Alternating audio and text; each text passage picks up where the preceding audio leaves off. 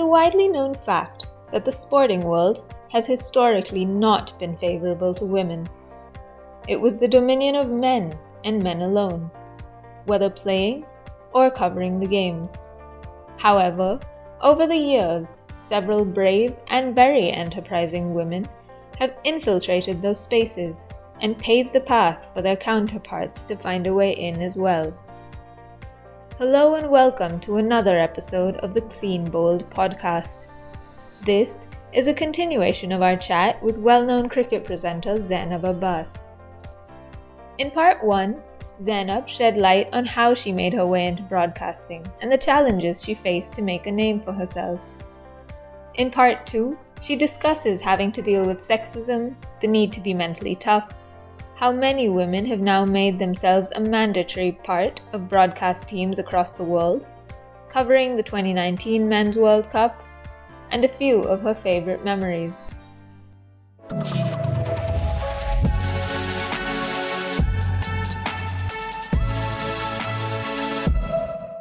There are many well-known commentators these days who at times get asked, how much cricket have you played? So you have been asked these questions and the discrimination based on gender that you faced. So are you a mentally strong person, and can only a mentally strong person live through these challenges and come up triumphs? You're right. The comment about, oh, have you played cricket is actually applicable to commentators as well, from what we've seen. So for us, it's different. But I think being a woman is something which is, it's a soft target, right? It's a soft target. You become a soft target for many because it's like, oh, you get all kinds of comments. I'm sure even you've read them on social media and just generally. But yes, you need to be mentally tough. I won't, like I said, I gave you a bit of background on my upbringing, right? Like I kind of toughened up being with so many boys and being bullied by them. So now if somebody makes a nasty comment, I have that, I'm thick-skinned enough to either just completely ignore it or laugh it off. But not everybody is. Not everybody is. People get provoked very easily. People get affected very easily. And by the way, there are times when I get affected as well. It's not like I'm completely bulletproof, but you kind of, what happens is that it's almost like you develop a certain amount of immunity, to this over a period of time. And you learn how to conduct yourself in such situations. A lot of times you just have to kind of ignore it. And sometimes you don't need to ignore it. Sometimes you do need to respond. So it's about creating that balance and remembering that at the end of the day, if somebody's trying to pull you down, it's only a reflection of their insecurity.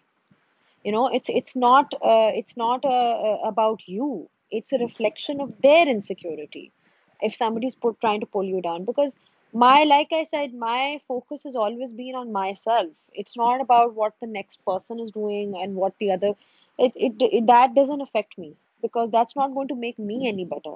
What's going to make me better is if I try and make myself better myself, and that's just by being good at what I'm doing and making sure that I'm working hard, preparing well enough, like all those things. So you have to be single minded. Like I said, you have to be very single minded. And I mean, we as women get such nasty comments sometimes. And it does rile you up at times. People are not, like I said, they're not very forgiving. Sometimes you end up making a mistake. Like even the best of the best make mistakes. You end up pronouncing the wrong names or something of that sort. We're all human.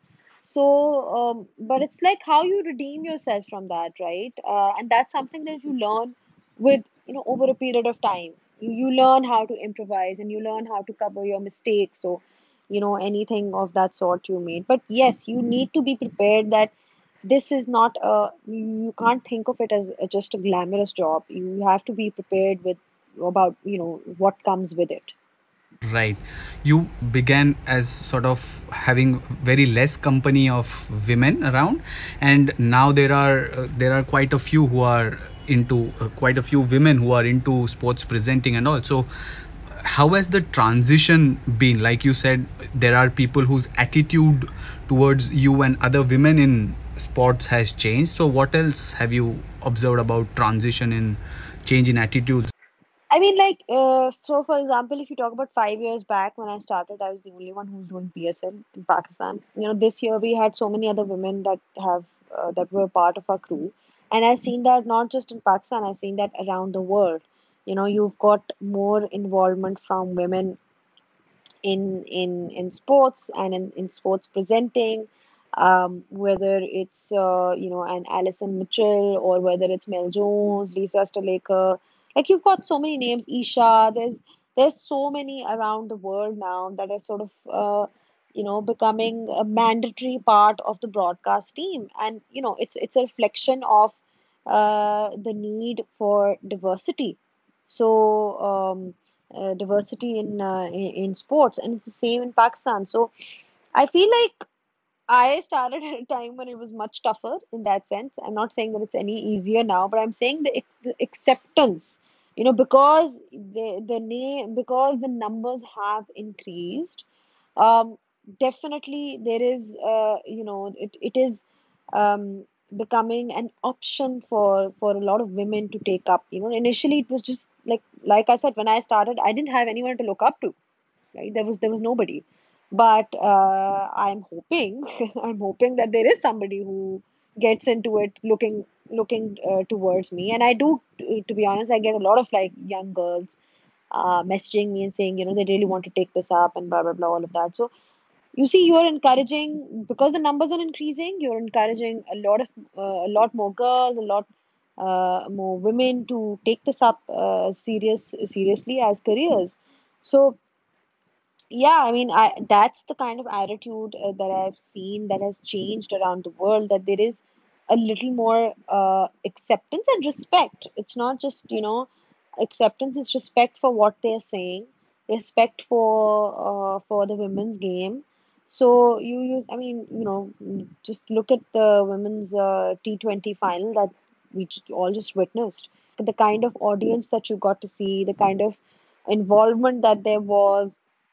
So these are all, great positive things going ahead into the future. And, uh, who knows, like maybe 20 years, 30 years down the line, I might be looking back and seeing a women to male ratio, which is much more for women. So you don't know like the way it's going, which would be, I'd be very happy to see that. I mean, I feel like there should be equality. Like I said, it should not be oh, he's a man or he's a woman. There should be equality in opportunity.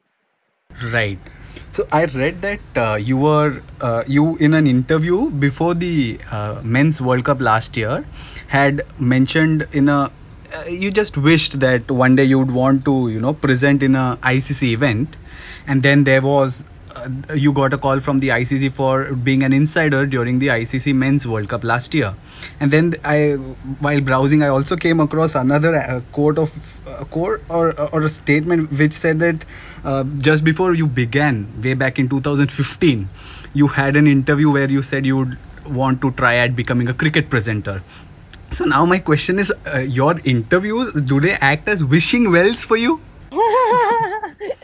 Should I make a statement now so that it becomes true Yeah, afterwards in this one as well? absolutely. Um, so I mean, like that particular the Cricket World Cup interview that I gave, and I remember the magazine. And they asked me like what I really want at this point in my career. And everybody has certain goals, everybody has certain ambitions. And I felt like I had plenty of experience, and I'd done a lot of things. Like I'd done some other leagues, I'd done PSL, I'd done all the tours of Pakistan cricket, but I hadn't done a World Cup. Like I hadn't done a World Cup for the International Cricket Council. So that was always something that was sort of, I would feel like it's something you aspire to be a part of, right? When you're growing up, and if this is what you're wanting.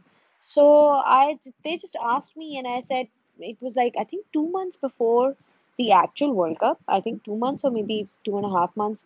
And I said it in my interview, and soon after, literally, I think maybe 2 weeks after or something, I got a call from them, and they said, this is what we're planning on doing.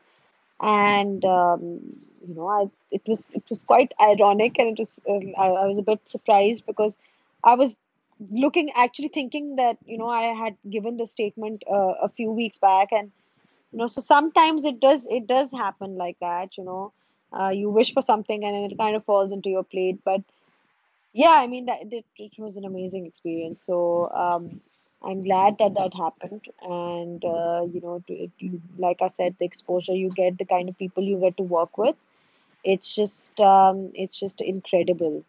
I can't remember the other quote that where I said I want to become a cricket. I can't remember exactly where I said that. That might have been a few years ago, so my memory is not that great.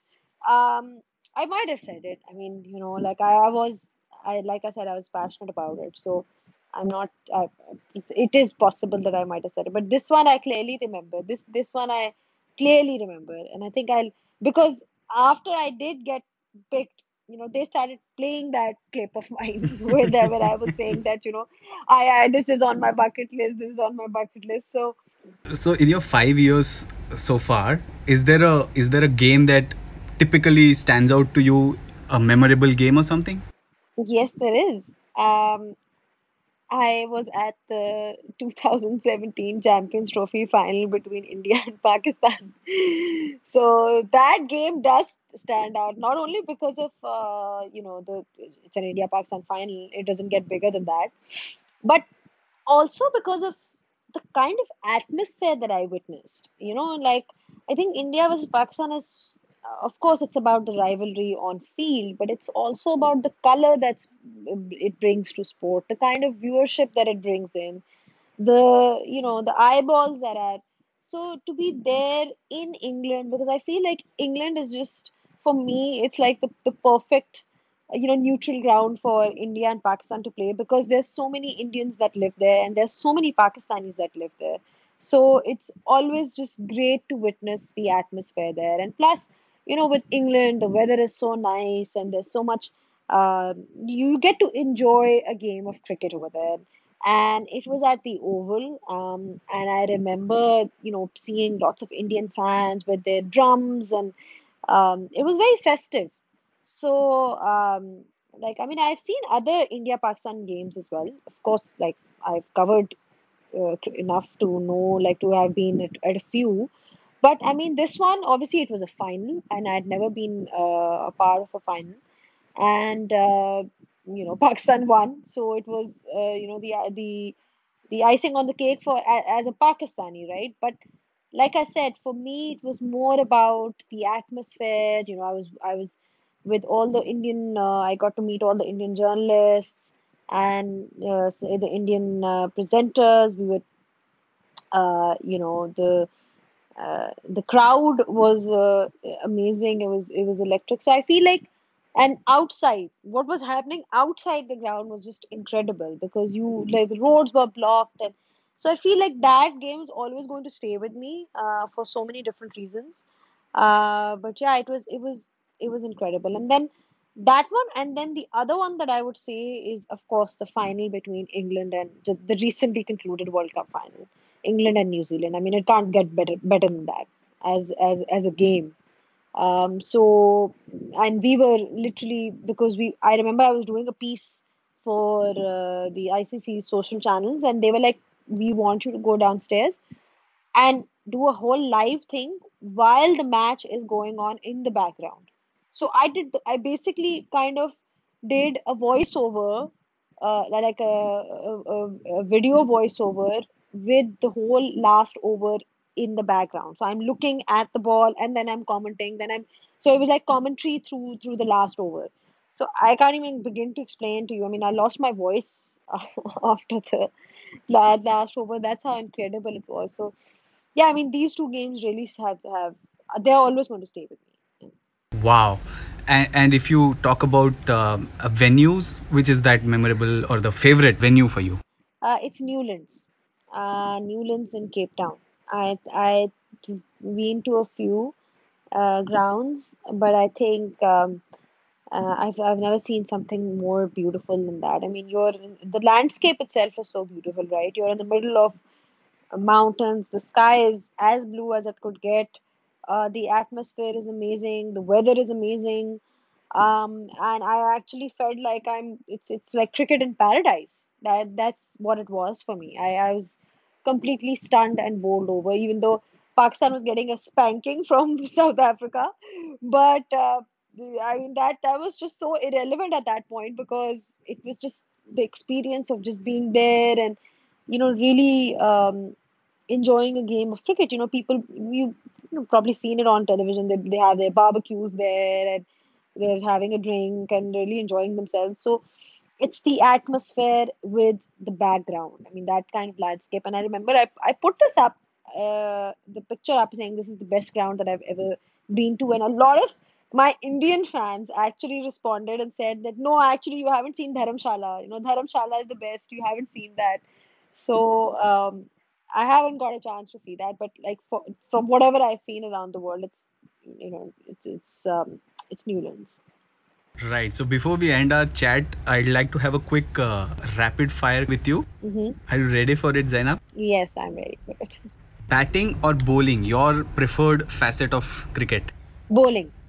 Wow, you have a inclination towards bowling. Yes, I do. I feel like there's nothing more exciting for me in the world than watching a fast bowler run in and rattle the stumps. There's nothing in the world that compares to that for me. That So is one of the romances of cricket, isn't it? A fast bowler disturbing the stumps. yeah, yeah. So I really enjoy that. I enjoy that. If there's one Pakistani cricketer, a men's cricketer that you'd pay to watch, who would it be? Currently, Babar Azam. He's absolutely incredible. Babar Azam is surreal at this point of time. And from the past, who would I? Um, I would actually say Saeed Anwar from Pakistan. If not a presenter, what would you be? I would be a makeup artist. Yeah. One player from the women's sport that you'd love to watch. I really like that Sri Lankan cricketer Chamari Atapattu. I think she's super duper talented. Then Harmanpreet, she's super duper talented as well. There's a few that I feel like have done really well, and they're very exciting. So these are the names that pop to my mind when I think about it. So, one person from Pakistan fraternity you'd like to be locked down with. Oh, um, who would I like to be locked down with? Who's going to be somebody who's going to be entertaining, right? So, from the Pakistan fraternity, Shoaib Akhtar. I think he's going to be super. Yeah, he's going to be super entertaining. Yeah, Shoaib Akhtar. Right. And lastly, your I won't get bored with him. That much I know. Yeah. lastly your favorite tourist destination. Tourist destination.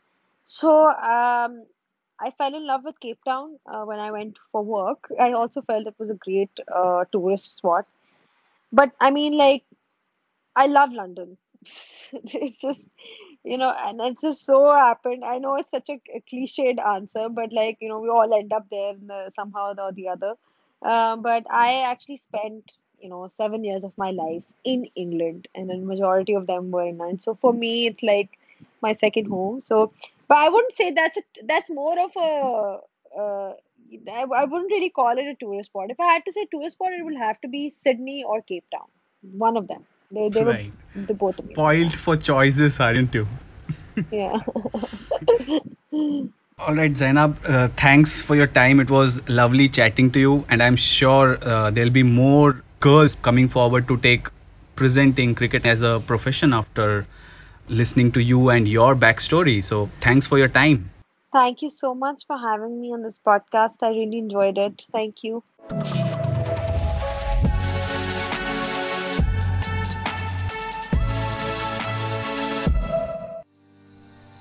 Over the last few years, one of the biggest changes across the cricketing world has been the growing understanding of the need for diversity and gender equality. This has not only seen a growing involvement of women in sport, but also a wider acceptance and respect for their contribution to the game. Zainab's story perfectly encapsulates how women in sport can inspire and make a difference. Success, in life as well as sport after all, is about facing challenges and finding a way to get the best out of yourself. Let us know what you have to say about Zainab's journey and share with us stories of any female role models you may have.